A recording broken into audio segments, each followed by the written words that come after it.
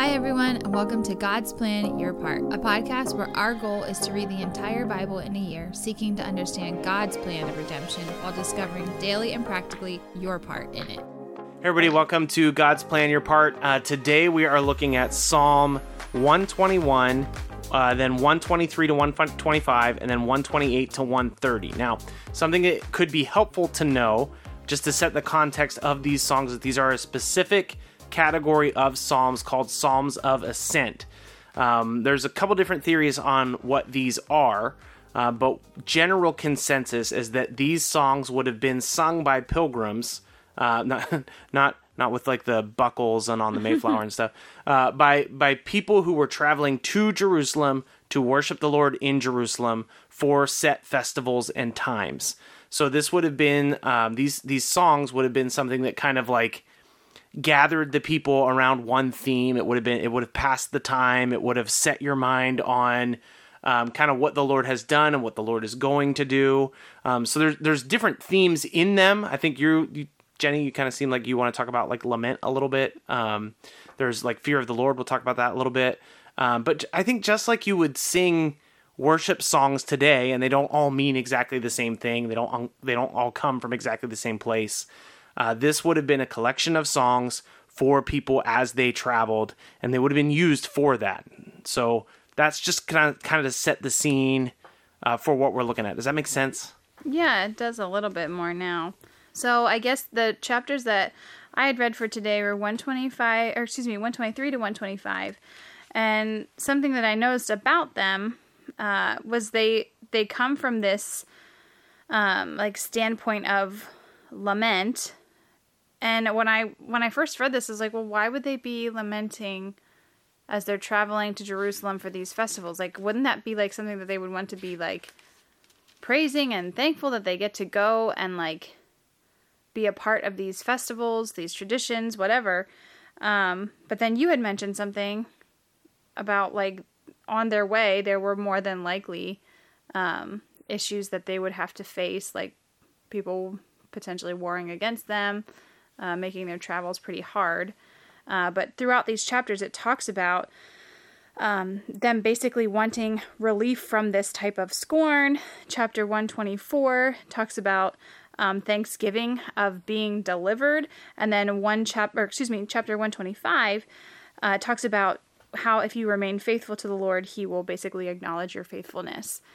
So it's just like this progression, I guess, of being afraid, being thankful, and then the Lord remembering your faithfulness. That is kind of interesting as you consider the intent of the Psalms, that there are four people who are approaching Jerusalem for this extended period of worship. It's interesting that there's like lament and hope and worship, like almost like steadfast faith in God. Mm-hmm. It is kind of like stirring them toward what they're going to be experiencing. Mm-hmm. My Psalms that I read 121 initially, but then I also read 128 to 130. And 128, this is interesting because I think it's sort of a central biblical theme, so I'm excited to talk about it a little bit. Psalm 128 is going to mention fearing the Lord two different times. First in verse 1, second in verse 4. So, for example, verse 4 says, "Behold, thus shall the man be blessed who fears the Lord." So I'm really interested just to talk, Jenny, about the concept of fearing the Lord. Like, what has it meant to you? Maybe like how have you developed in your understanding of it? Because there is some conversation around what this means and what it is for us. Well, I think it's one of those situations where this word can have multiple meanings. Mm-hmm. And so first, initially, fear, you would think I would like think of like the more common meaning of this, like, oh, you're afraid. But I actually think of, when I hear fear of the Lord, I think of like reverence and awe of who he is, mm-hmm. and like respect of his place, and understanding mine in direct correlation to his. Yeah. But then also, I think there is an actual fear too, knowing that like, hey, God is the reason that I wake up and breathe every single morning, and that I like am able to survive, live, whatever. So like understanding his actual power and authority is also kind of like, it's a fearful thing. Like, wow, he could do whatever he wanted in any moment of any day of any second. So I think it has a couple of different meanings for me anyway. What about you? I've probably like swung on this concept so much. I don't know if that helps or hurts. So growing Swung up from what? Both of those? I think some extremes. So I think if you think about this as a spectrum, I think one extreme is like fear of the Lord is literally that. You should be afraid of the Lord. I think there is a case to be made in like a faith-based loving the Lord sense. There is room for people to be afraid of who God is. Well, it's interesting too, like any instance that you hear in the Bible of people seeing the Lord, their first, like seeing him or like within his presence, their first reaction is to always fall to the ground, faces to the ground, right? Like complete, I think, both meanings of the word fear, complete reverence and awe of who God is. Like, wow, I'm completely unworthy and I need to like be on my face right now on the ground because of who you are. But at the same time, like actual literal fear, like, holy crap, that's God in front of me. So from what I can tell, and this is pretty limited, this is me just flipping to the glossary and kind of looking at where this comes up. The first time fear of the Lord is mentioned is Deuteronomy 6:13. It's the Lord your God you shall fear. Him you shall serve, and by his name you shall swear. You shall not go after other gods, the gods of the peoples who are around you. For the Lord your God in your midst is a jealous God, lest the anger of the Lord your God be kindled against you, and he destroy you from the face of the earth. That seems like a big deal. So that seems like actual fear. I don't think we're supposed to be terrified of God, but I do think there is part of our faith that is scared of God. Like, I don't want to upset him. I don't want to offend him. So I would say like there is a part of my life where I would be on that extreme side. Like, you should be terrified of God. You don't want to offend him. I would say there was another part of my life where I swung to the opposite extreme end that is like, no, like fear of the Lord means like loving him because he's like a friend. And like he just yearns after you so much. So where do you land now? I think more actually towards the middle, but probably more towards the actual fear side. Do not hear me saying like, well, you know, boys and girls, when you go to bed tonight, you should be terrified of God. I just think there's kind of like this thing where, is God a king? I was just going to say, is he a friend? Yeah, is he a king or is he a friend? I think God is a king. I don't think he's like some slobbering, sad ex-boyfriend who's just hoping that you will love him again. God has authority. He has power. He has strength. Anybody that came close to God in the Bible was terrified. And it's not just an Old Testament concept that carries over into the New Testament where when Peter first realizes who Jesus is, he falls on his face in front of God and he says, "Get away from me. I am a sinner." Like, he knows that Jesus is God and he is like extremely frightened. And so I think that when we are scared to some sense of who God is, it drives us to deeper obedience to him. So I think actually like a good word is, what'd you say? You said awe. Oh, like reverence. Reverence and awe. I think that is fair. I think it's a fair concept. Matthew 10:28 is an interesting verse to add to this conversation. In Matthew 10:28, I'm trying to flip through it here. I need to get better at buying time while I flip pages. Or maybe I need to get better at it.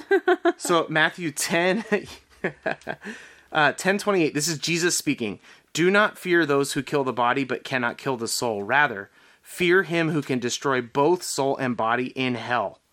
Are not two sparrows sold for a penny, and not one of them will fall to the ground apart from your Father. But even the hairs of your head are all numbered. Fear not, therefore, you are of more value than any sparrows. So everyone who acknowledges me before men, I will acknowledge before my Father who is in heaven. But whoever denies me before men, I will also deny before my Father in heaven." So it's interesting. In Matthew 10, Jesus is saying fear and then fear not. And so it is kind of this idea of like, be obedient to the Father, but if you're not obedient to the Father, you should be afraid. And I think that is closer to how they would have understood God. I don't think that in David's time they would have understood God as like the slobbery ex-boyfriend that's just like, please come back. I think there would be a degree of extreme awe and extreme reverence. Like this is not just any old thing that's just not a big deal. So the fear of the Lord is a very important concept in the Bible. It is, I think, some degree of actual fear for how powerful God is, how holy God is. It requires us too, then, I guess, to understand that we are not powerful and we are not holy, and we are not like him. And so we need Jesus to forgive us for our sins so that we can enjoy right relationship with God. And I think that changes the nature of our fear of God then. I think that's an important part of the conversation. So keeps you from slippery places too, of like assuming almost like likeness to God or like equal playing field. Yeah, we are not God. We are definitely not God. We're not even a tiny little God. So I think perhaps a your part for today, and this is something that I have been thinking through often, growing up in church, being a follower of Jesus for a long time. I've often thought of like, God is my friend, Jesus is my friend, and I don't know that he definitely like isn't, but it's been helpful to me to also consider God as king, as that authority figure in my life that is holy. And so I think an encouragement today would be to consider God, if you haven't before, as that reverent king that also needs to be praised and is worthy of our praise and is not just some flippant friend that is in and out of our lives, whatever, but that he is our king and is on his throne and worthy of praise. So just a new way to understand God if you haven't thought of him that way already. Yeah, it's like a joy and a pleasure to serve in the kingdom that belongs to God. And of course, he loves us. He loves us so much, he sent his son to die for us. Like, he loves us and desires to be with us. But that is not something to like take lightly. Right. It's something to be like, wow, that is amazing that God loves me so much. And we don't earn that. That is given to us freely. So there's nothing that you did to deserve that. God actually did that while you were still a sinner. But when we come under his lordship, under his authority, when we begin to serve in his kingdom, we don't serve to earn salvation. We serve because we have salvation. And so fear of the Lord drives us to obey him and follow him and serve him with joy, knowing that he loves us and cares about us. Hopefully that's an encouraging thing to you today. Tomorrow we will be in 2 Samuel, so we'll be turning into a new book, seeing what's going on with Saul and David. See you then. Thanks so much for listening to our take today. Before we get into the reading, if we could just ask you one thing. If you've been enjoying the podcast, if you could subscribe to us and then leave a rating and review. We'd love to hear from you, and every rating we get helps us reach more people. Ultimately, we're just trying to reach people with the truth of God's word, and your review will help us do that. So thanks so much for being invested in the podcast. Here's the reading for today. Psalm 121, a song of ascents. I lift my eyes up to the hills. From where does my help come? My help comes from the Lord, who made heaven and earth. He will not let your foot be moved. He who keeps you will not slumber. Behold, he who keeps Israel will neither slumber nor sleep. The Lord is your keeper. The Lord is the shade on your right hand. The sun shall not strike you by day, nor the moon by night. The Lord will keep you from all evil. He will keep your life. The Lord will keep you going out and your coming in, from this time forth and forevermore. Psalm 123 to 125. To you I lift up my eyes, O you who are enthroned in the heavens. Behold, as the eyes of servants look to the hand of their master, as the eyes of the maidservant to the hand of her mistress. So our eyes look to the Lord our God, till he has mercy upon us. Have mercy upon us, O Lord, have mercy upon us, for we have had more than enough of contempt. Our soul has had more than enough of the scorn of those who are at ease, of the contempt of the proud. If it had not been the Lord who was on our side, let Israel now say, if it had not been the Lord who was on our side, when people rose up against us. then they would have swallowed us up alive when their anger was kindled against us. Then the flood would have swept us away. The torrent would have gone over us. Then over us would have gone the raging waters. Blessed be the Lord, who has not given us the prey of their teeth. We have escaped like a bird from the snare of the fowlers. The snare is broken. And if we have escaped, our help is in the name of the Lord, who made heaven and earth. Those who trust in the Lord are like Mount Zion, which cannot be moved but abides forever, as the mountains surround Jerusalem, so that the Lord surround his people from this time forth and forevermore. For the scepter of wickedness shall not rest on the land allotted to the righteous, lest the righteous stretch out their hand and do wrong. Do good, O Lord, to those who are good, and to those who are upright in their hearts. But those who turn aside from their crooked ways, the Lord will lead away with evildoers. Peace be upon Israel. Psalm 128 to 130. Blessed is everyone who fears the Lord, who walks in his ways. You shall eat the fruit of your labor of your hands. You shall be blessed, and you shall be well with you. Your wife will be like a fruitful vine within your house. Your children will be like olive shoots around your table. Behold, thus shall the man be blessed who fears the Lord. The Lord bless you from Mount Zion. May you see the prosperity of Jerusalem all the days of your life. May you see your children's children. Peace be upon Israel. Greatly have they afflicted me from my youth. Let Israel now say, Greatly have they afflicted me from my youth, yet they have not prevailed against me. The plowers plowed upon my back. They made long their furrows. The Lord is righteous. He has cut the cords of the wicked. May all who hate Zion be put to shame and turned backward. Let them be like the grass on the housetops, which withers before it grows up, with which the reaper does not fill his hand, nor the binder of sheaves his arms. Nor do those who pass us by say, The blessing of the Lord may be upon you. We bless you in the name of the Lord. Out of the depths I cry to you, O Lord. O Lord, hear my voice. Let my ears be attentive to the voice of my pleas for mercy. If you, O Lord, shall mark iniquities, O Lord, who could stand? But with you there is forgiveness, that you may be feared. I wait for the Lord. My soul waits, and in his word I hope. My soul waits for the Lord, more than watchmen for the morning, more than watchmen for the morning. O Israel, hope is in the Lord. For with the Lord there is steadfast love, and with him is plentiful redemption, and he will redeem Israel from all his iniquities. Thanks so much for listening to God's Plan, Your Part. If anything stuck out to you, if you have any questions, or if you'd like to receive a Bible, you can email us at godsplanyourpart@gmail.com. Also, if you're enjoying the podcast, please consider supporting us through the link in our description. We love that you're on this journey with us, and we hope you have a great day. See you tomorrow.